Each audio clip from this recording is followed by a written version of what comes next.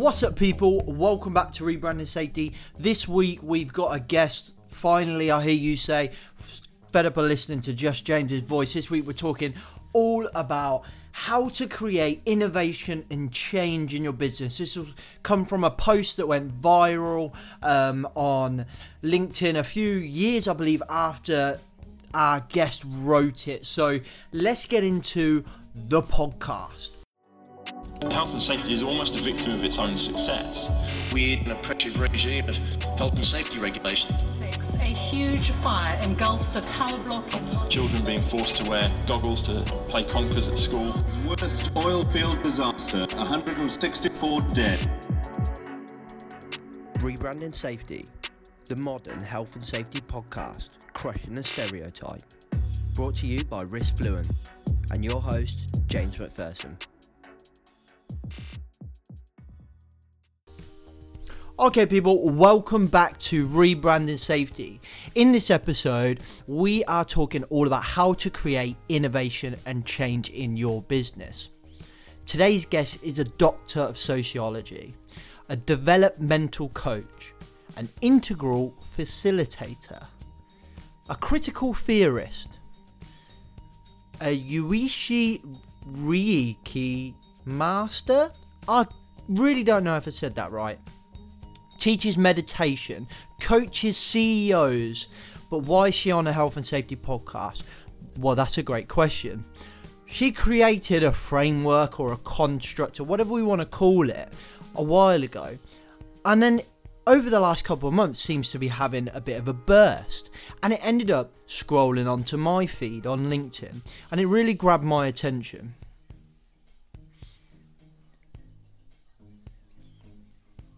And this framework starts with, if you want innovation and change, then you need, and it just scrolls for all the things you need.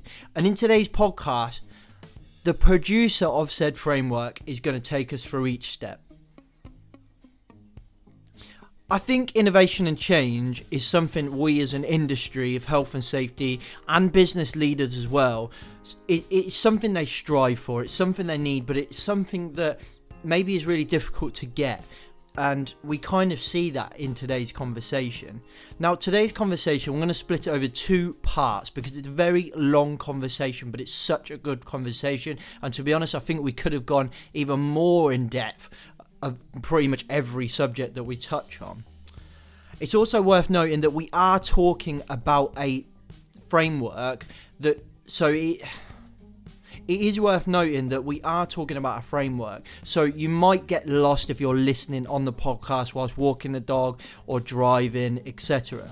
So if you do get lost, feel free to pause it, jump over here onto YouTube, and you'll be able to see the framework in the middle of the screen, on the right of the screen, or somewhere, wherever I find in post-edit, where the best place to put it. But you'll be able to follow what we're talking about. Hopefully that'll be about a lot more helpful. So without further ado, I'm going to shut up. Let's get into today's podcast with our guest, Dr. Dara Blumenthal. So, hi Dara, welcome to the podcast. Hi, thanks, All James. the way from New York, is that right? That's right. Yeah, I'm sitting at my in my apartment, at my home in Brooklyn. Cool. Yeah. I went to New York once. New York's where I proposed to my wife, actually, in central New York. But yeah, why don't you let us know who you are, what you do, what you're about, etc. Give us a little kind of like your story as an introduction, and then we'll go from there. Yeah, sure. The work that I do today is focused mostly on working with teams and individuals. So I work inside of organizations, and then I also work in sort of a private practice capacity, like a therapist would. And I work in primarily two expressions. One is as a holistic coach, and the other is as a facilitator. And I do a particular type of facilitation that's called integral facilitation. And all of the work that I do is super emergent. So it's really, really servicing the moment. So it's unstructured in a way, but more than it being unstructured, it's that it's actually emergent. So it's happening in real time rather than something being planned. So I've been doing this sort of work and increasingly sort of turning into the personal realm for the last 6 years since I left academia. So I'm trained as a sociologist. I have a doctorate in sociology. I have a master's in critical theory. I do lots of different things. So I can talk more about whatever's interesting. So when you say like emergent, does that mean like it kind of like you let it evolve as it goes, so that the conversation kind of leads you? Is that right? Or? Yeah. Actually, I love that expression. The way that you put that, the conversation leads you. So I think at like the most simplest, the way to define facilitator is that you're there to help make something easier. So, when I'm helping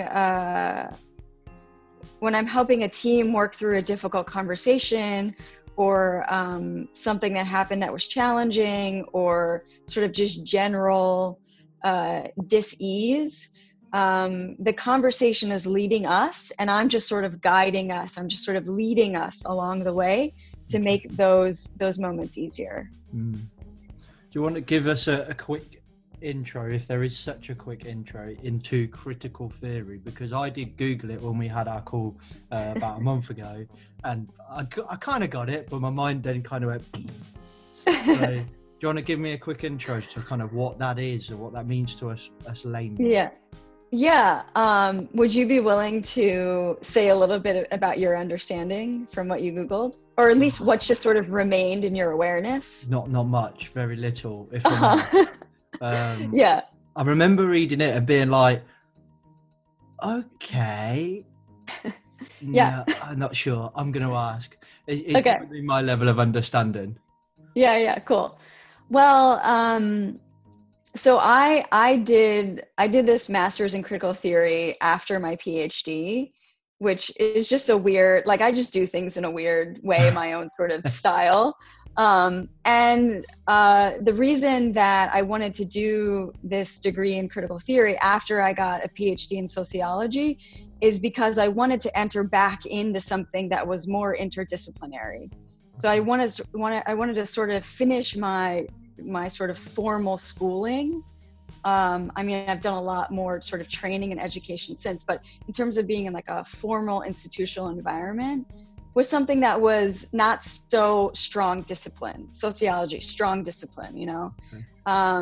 So critical theory, when I studied it at the graduate level, it's a discipline that interweaves philosophy, literature, sort of social sciences. So literally I took classes in literature and in the School of Philosophy. So there's also like a strong psychology element.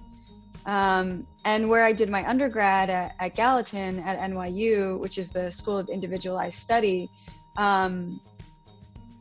which is also a strong critical theory tradition. So basically it's like, the way that I understand it is like you're using yourself, your subjectivity as the way into not only theory, but really trying to make sense or trying to make meaning of the world, of the social,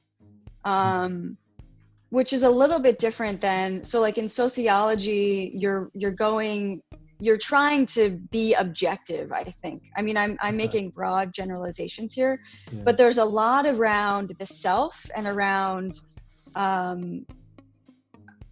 like the social as like an experiential phenomenon that continues in critical theory as a way of sort of breaking things down, deconstructing things and reconstructing things to really make sense of the universe or of the society.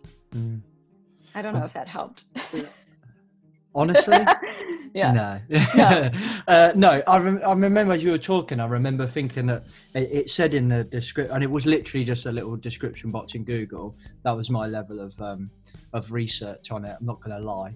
And I do remember it being something like the phrase kind of cross-pollination of loads of different subjects did kind of come into my head, and then you kind of touched on it there. That maybe that I don't know whether I've completely gone off on a tangent, but is it kind of like trying to find the golden thread that connects all of them, psychology, sociology, science, biology, whatever, and just having that critical theory all through them? I don't know whether I just made that up or what. I like it.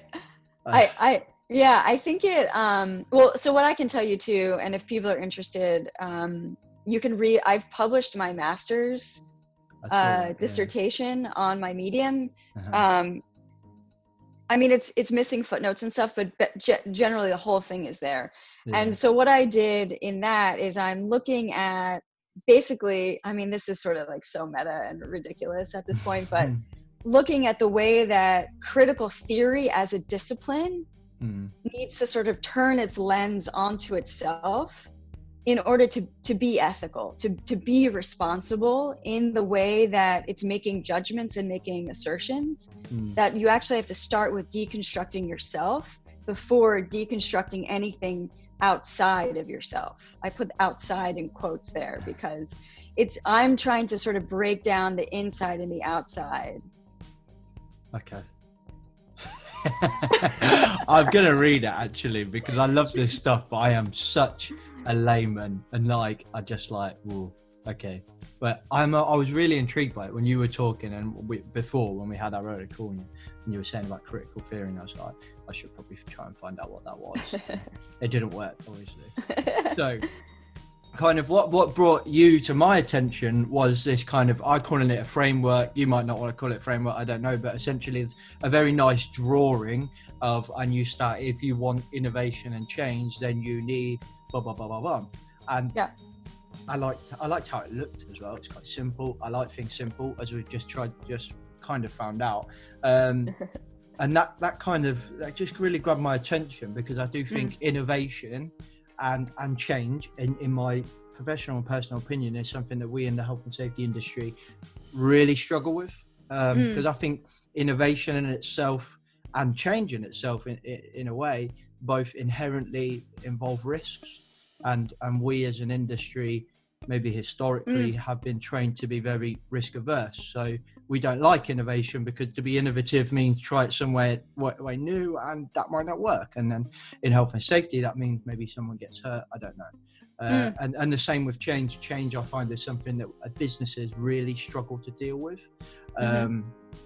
So that kind of just really grabbed my attention. So before we kind of dive into that, essentially we're just going to kind of run through that, but maybe you could take us to the point that brought you to that. Do you know what I mean? Like what made you go, I get this, I'm going to write this down. Like, why did you write it? Why did you do it?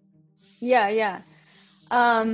So I created this a few years ago, and for whatever reason, it's having a moment right now. Viral. It's gone viral. Wow. So a few years ago, I had been working in the organizational design and organizational development context. I was sort of a few years into this field, and a couple things. I was frustrated with how simple and maybe simple is not the word. It's like how uncomplex things were. People oriented to how humans organize and interact and get things done. It would just seem so simple to me, coming from a really rigorous academic background where I taught cultural studies, and we moved through all of the nuances of how humans are and do things together. The way that it sort of was at work, working inside of these environments, mostly for me, Fortune 500 companies at the time, it just was so simplistic and so reductionistic. It was so like, well, if we just like push this button and move this lever and jam this thing into this thing, like all the humans are going to do what we want them to do.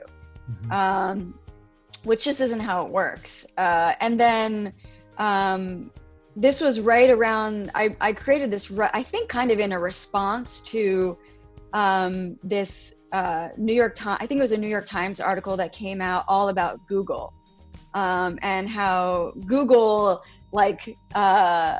discovered psychological safety as the key. And I think this is probably an article that's like still going around, but it was like such a hot thing. Is that the one where they were trying to create the perfect team or something? Yeah, exactly. Yeah, I think I've read that as well. Yeah, and I'm like, great. And one, at least from the point of view of sociology, we've known this for a really long time, at least 100 years. Oh, wow.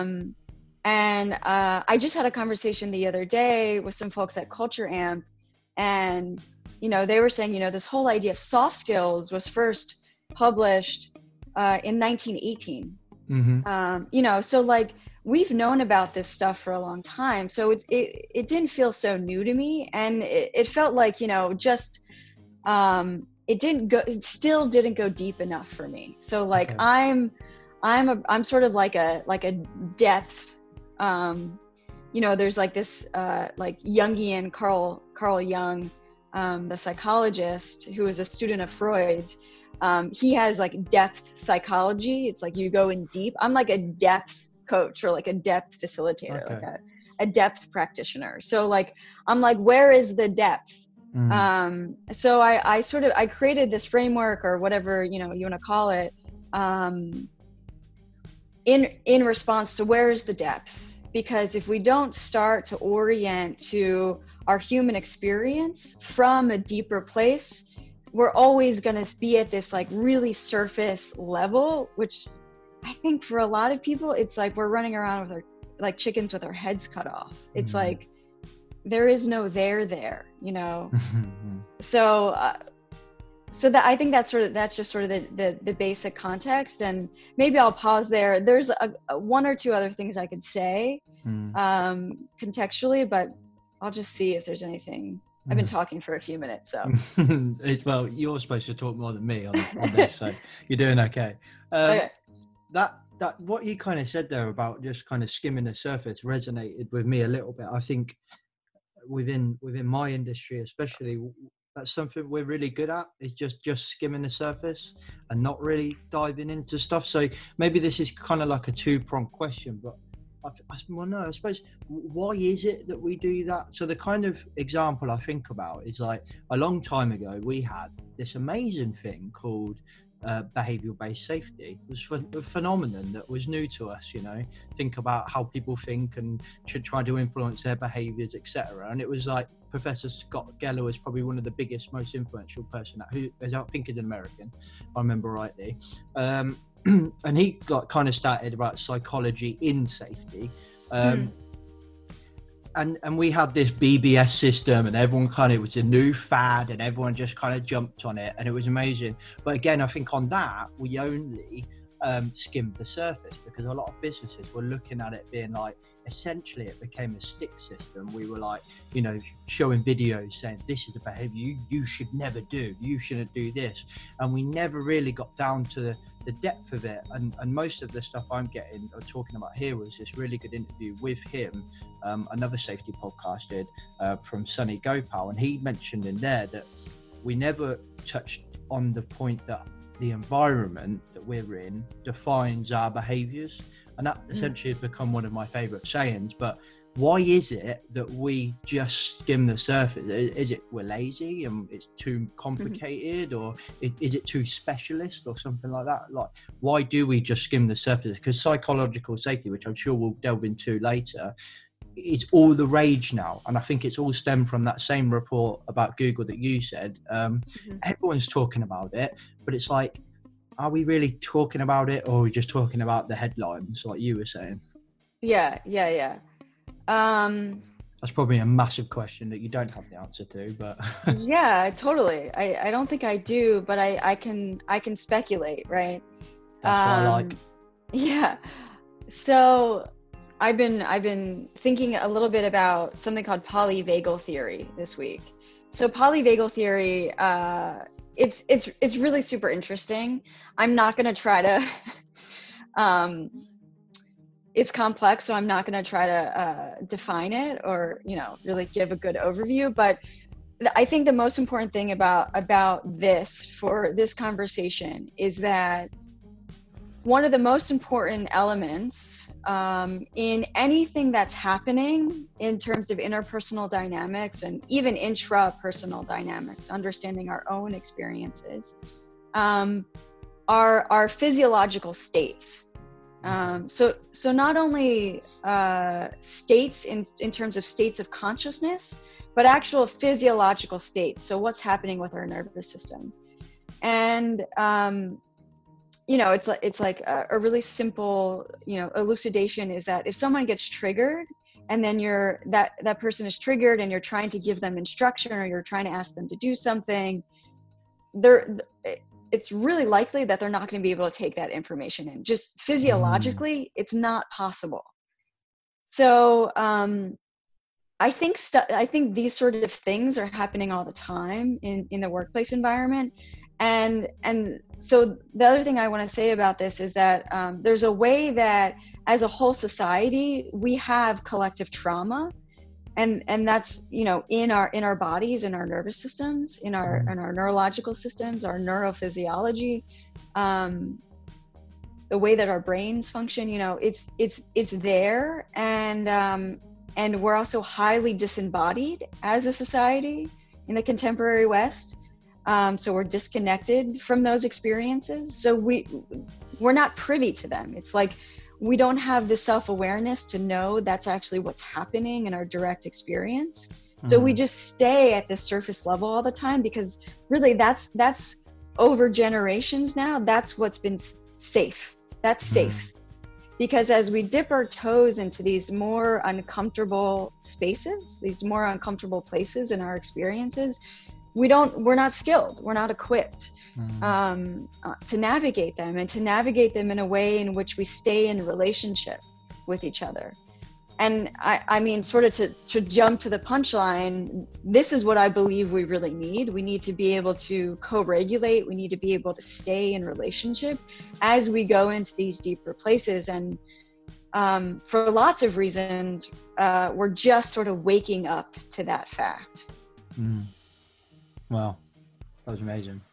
It kind of reminded me when you were talking there about like what's safe, and then I was listening to something today about how we, as maybe especially the West, but primarily humans, we need something to blame. And I was kind of thinking, you probably know, it was on the world news, but we had a very big fire in London of a block of flats called Grenfell, and in the industry, we seem to have jumped on one thing, and that's the cladding around the building, and that's it.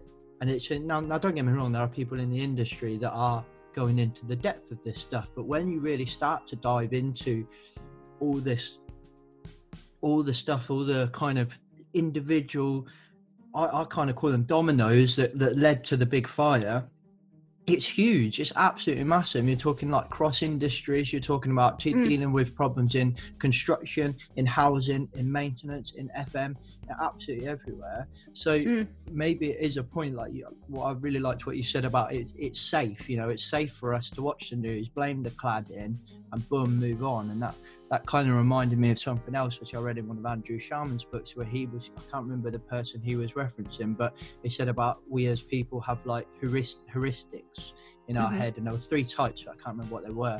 But essentially I read them as they're like anchors, like so Grenfell becomes an anchor in our brain, and 9/11 and what happened in England as well, they become anchors in our brain, and we'll kind of never forget them to a point. But then we attach that to this surface level root cause of cladding or a religion or terrorists or whatever, and we never get past that.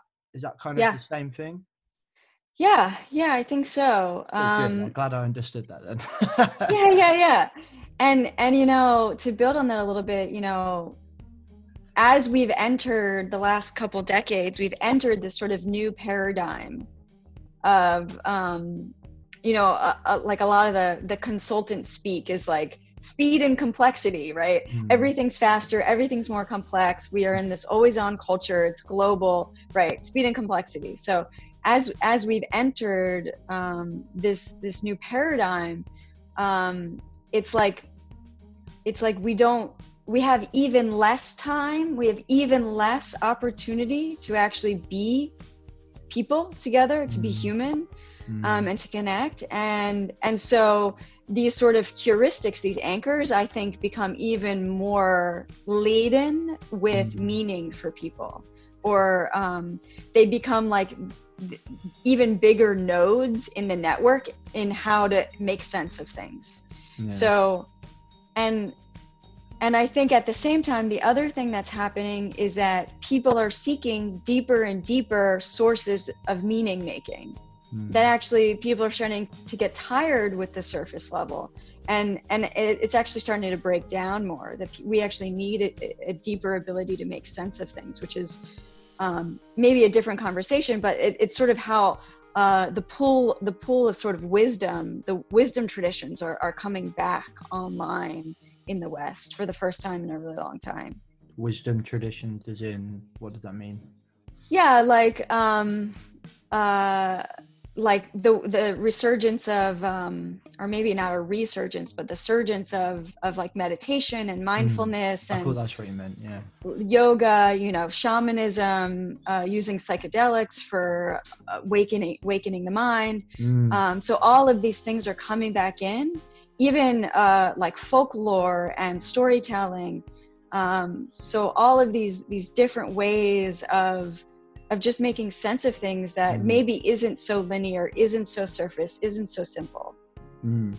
Yeah, I thought that was where you're going with that, because I watched, I don't know if this is probably, when talking it from my level to yours, you'll probably laugh at me, but like, I'm fascinated with the Explained series on Netflix. I don't know if you, and they've got a Mind Explained bit now. So they're talking about, they were talking about psychedelics in there, and how maybe we just scratched the surface on actually how amazing these things could be for our minds and stuff like that, which I was a bit intimidated by, but we'll leave that where it is. And then they were talking about mindfulness. There was a whole episode on mindfulness, and I wouldn't say I'm a practitioner in it in any way, shape or form, but I'm definitely massively intrigued by it from two things. One, that it can help me on a personal level, but two, how it can help me in a professional level. I think to be more mindful at work of our environment, risks, hazards, whatever, instead of historically where we've kind of approached safety from a habitual point of view, for it to be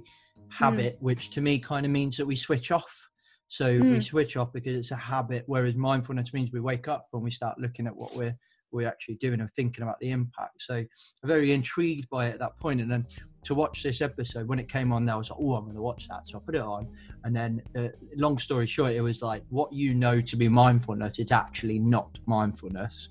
This is, and they started talking about like Buddhism and stuff like that. This is actually mindfulness. And I was like, I've literally just wasted a year like trying to work out what this stuff is, and it's wrong, or not wrong, but it's not traditional kind of wisdom like you would say. But and maybe I should just say that as sort of like full disclosure, like I practice Tibetan Buddhism and I teach meditation. So I have a bias towards it, maybe. Yeah, something like that. Like I have a really deep firsthand experience that has shifted my life in many ways, and I have real belief in these skills, these mental skills that we can develop, and the way that we can train states.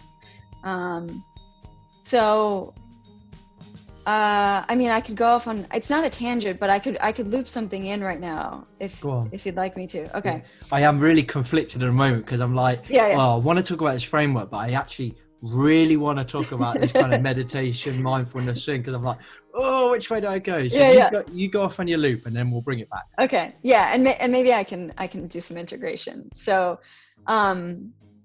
actually, one of the things that, I was reflecting on as I was sort of preparing for our chat today on this model, this framework that I made, because I made it a few years ago, and I'm trying to be like, at it sort of at a deeper level, like, why did I create this? And one of the things that I think is really powerful, and that I think maybe wasn't really, and I said this a little bit, right? Like, I think in the organizational context, we focus so much on the external, and we don't focus a lot on the internal. So the external, it's like behaviors, things you can see, systems and processes, the way we do things, right? But we don't really focus a lot on the internal. So the inner world, the inner experience, and even the sort of inside experience of the we space, the culture. So I'm sort of preemptively already elucidating the thing I'm going to introduce now, which is basically the integral framework, the integral theory from Ken Wilber. He's the originator, and integral is like it's basically like a meta theory. It's a way of trying to comprehensively make sense of sort of anything at any given time. And at a very, very basic level, integral theory functions on, so I'll just pause and say, I feel like I've spent like the last however long, I don't know how long we've been talking, like 20 or 30 minutes, talking about how things are so simple. So I want to introduce a way that we can start to make our understandings more complex, more diverse, and more dynamic, not for complexity for complexity's sake, but really to try to understand at a deeper level what might be operating. So that's what I'm doing here. So integral, right? At the most simple level, integral is it's referred to in the community, the integral community, as AQUAL. So it's all quadrants, all levels, all lines, all types, and all states. So and basically the idea is that in order to really have a comprehensive view on anything, you need to include at least these 5 elements. At sort of the most primary thing, all quadrants, are these 4 things. It's like an X and a Y axis, right? So it's an individual, it's a collective. It's like there's an individual version of this, and there's the plural or the collective version of this, and then there's the inside of it, and there's the outside of it. Okay. Right? Yeah. So what maps onto that really nicely is I, we, it, it's. Okay. So in terms of perspective. So most of the time at work, we're in the it and we're in the its. Okay. It's abstract. It's like, this is the behavior, this is the system, these are the numbers, this is the quantity, this is our timeline, this is the plan, right? And we don't actually spend a lot, that's all exterior. We don't actually spend a lot of time on the internal, on the interior. We're starting to now, right? Psychological safety, all this talk and work around culture.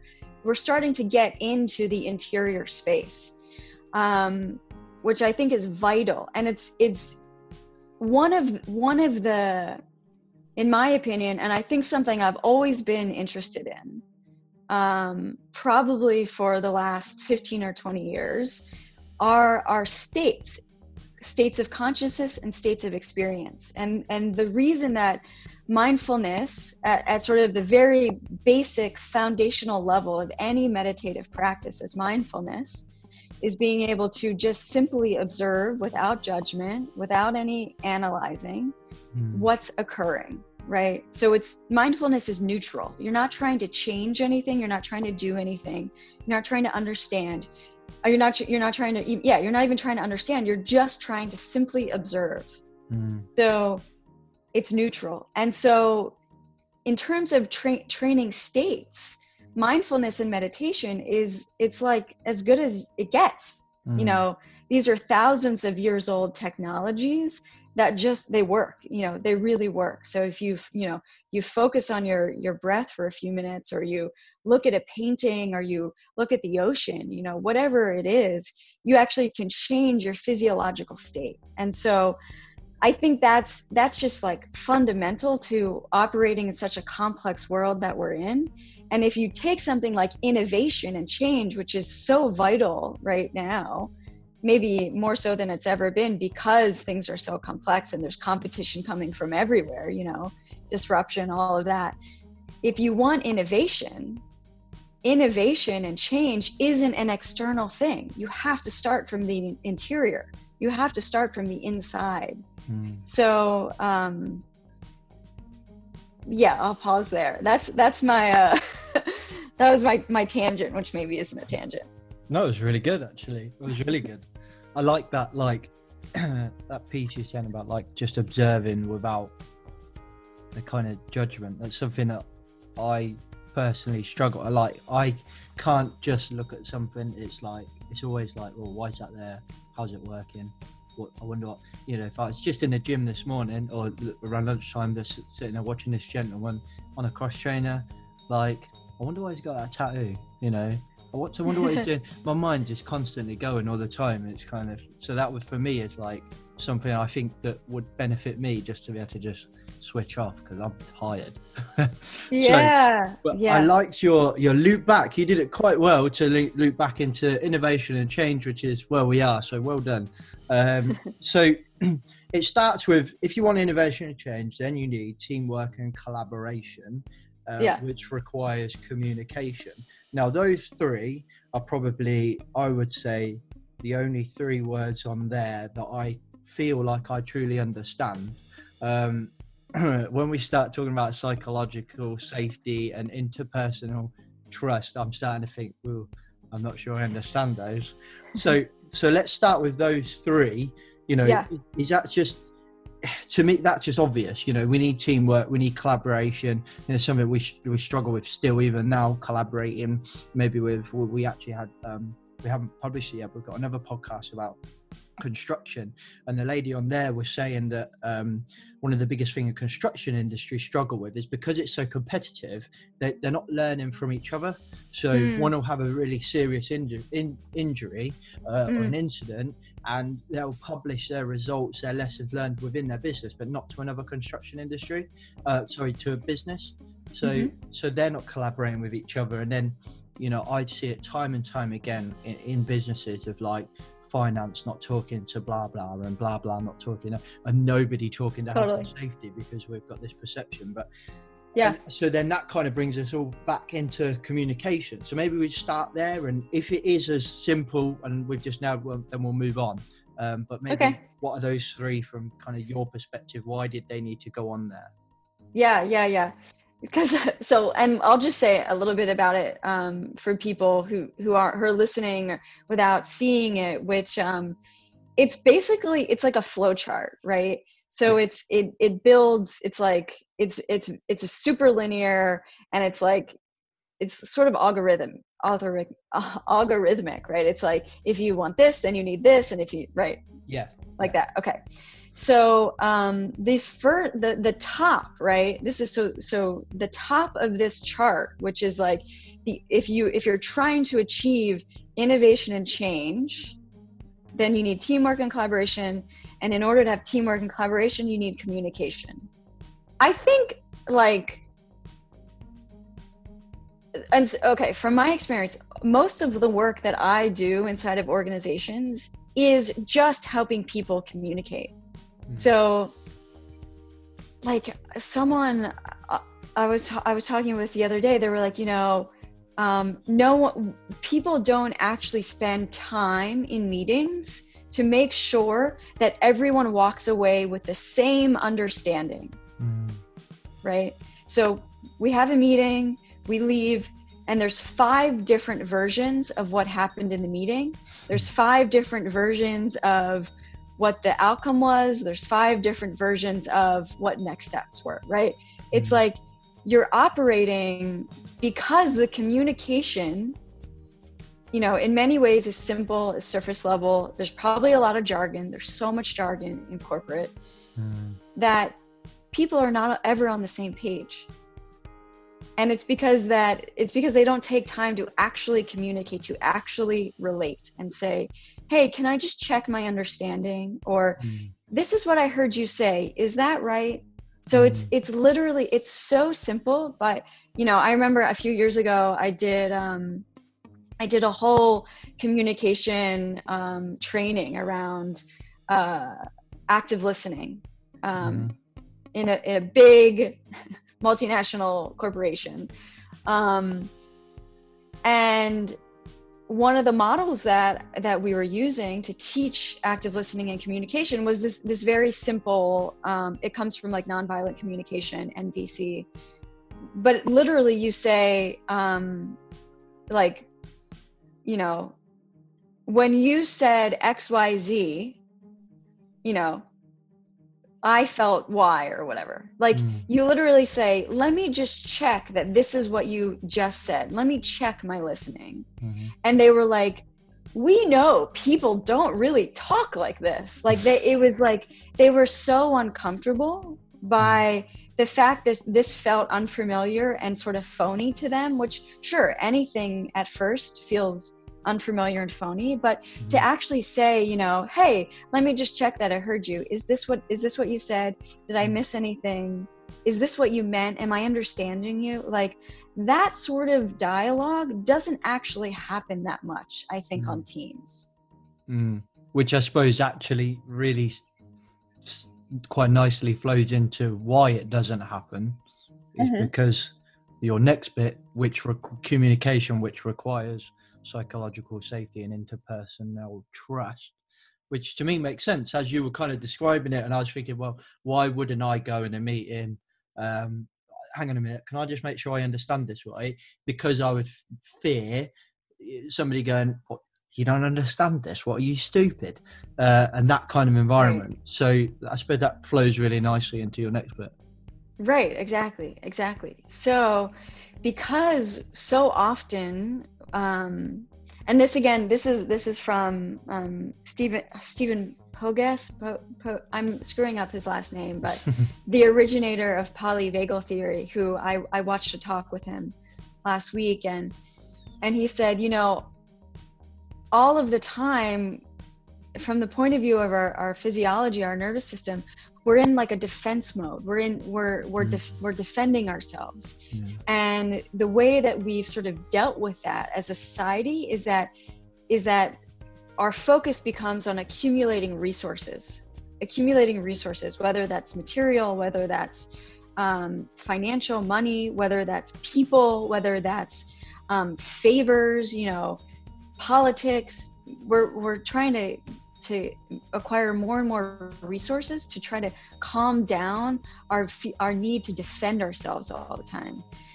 Unfortunately, it actually doesn't work. The only way that we can actually get into like a real safe place is our ability to co-regulate, to sit together and to be in uncomfortable situations and to stay in a relationship so that our nervous systems all calm down. We all achieve safety together. So when it comes to that next step of psychological safety and interpersonal trust, if you don't have that sort of basic trust that you're not going to be met with some kind of reactivity, whether that's like you just said, what are you, stupid, you don't understand it, or any other form of reactivity of someone shutting you down or someone else getting shut down or someone getting angry or upset or just whatever the emotional reaction might be. And it could be anything. It could look, reactivity sort of isn't specific. Reactivity can look in all sorts of different ways. So if you don't have the basic trust that like you're not going to be met with reactivity and then the whole thing is going to get shut down. It's one thing if someone meets you with reactivity and then sort of owns it and say, oh, actually, like, sorry, I'm being reactive. Like, let's actually look at that. Like, if the interaction is simple in such that it's like, you say something, someone reacts to you, you get shut down. Oh, you're never going to say anything again. Like, if you don't move beyond that sort of 3-part move, you're never going to have the trust. You're never going to have the safety to really fundamentally connect, have good communication, and do really interesting stuff in the world, let alone like solve all the really big wicked complex problems we have right now. Yeah. Is that like, well, as you were kind of talking, I was trying to think, like, is the onus of to get to that point, and maybe we'll touch on it, but like, and you've wrote on the framework, which hopefully when we publish it, people will be able to see, but you've wrote, this is where the conversation usually stops. And I wonder, and I could be completely wrong, but is that because it's maybe 50% for the person, say if I was communicating something, a PowerPoint presentation, whatever, in the meeting, and trying to say, this is where we are, blah, blah, blah. Maybe it's partly how I'm communicating and how I'm reacting as the presenter, sorry. And then the presentees, how they're reacting as well, like acknowledging, and I think you've got self-awareness. Yeah, you've got self-awareness on here, but quite far down the flow chart. Yeah. Is it both of those? Totally. And so this is, like you said at the beginning of our conversation, like we always want to blame, we always want to place blame, right? And that is part of that sort of defensive physiological nature, right, that we're in all the time, is, oh, let's just blame someone, or I'll take all the blame, you know, it could go either way. And so we actually have to enter into a much more complex understanding of the social, of the cultural, which is beyond right or wrong, black or white, you or me, you know, like we actually have to see how the moment is co-created. It's emergent, it's emerging, right, in real time with whatever is occurring. So I think you're exactly right. And also to tie in something you said from the beginning, that quote you liked around environment. So the environment also plays a role, you know, and whether that's the amount of time that you have, or you know, if you're about to get kicked out of a conference room and you can't actually have the conversation that needs to be had, these are really real factors on whether or not someone is going to speak up. So yeah, it's all of these things. It's the people in the conversation, it's the space, it's the time, it's, you know, is someone virtual, or, you know, is everyone else in the room? Like, are you co-present?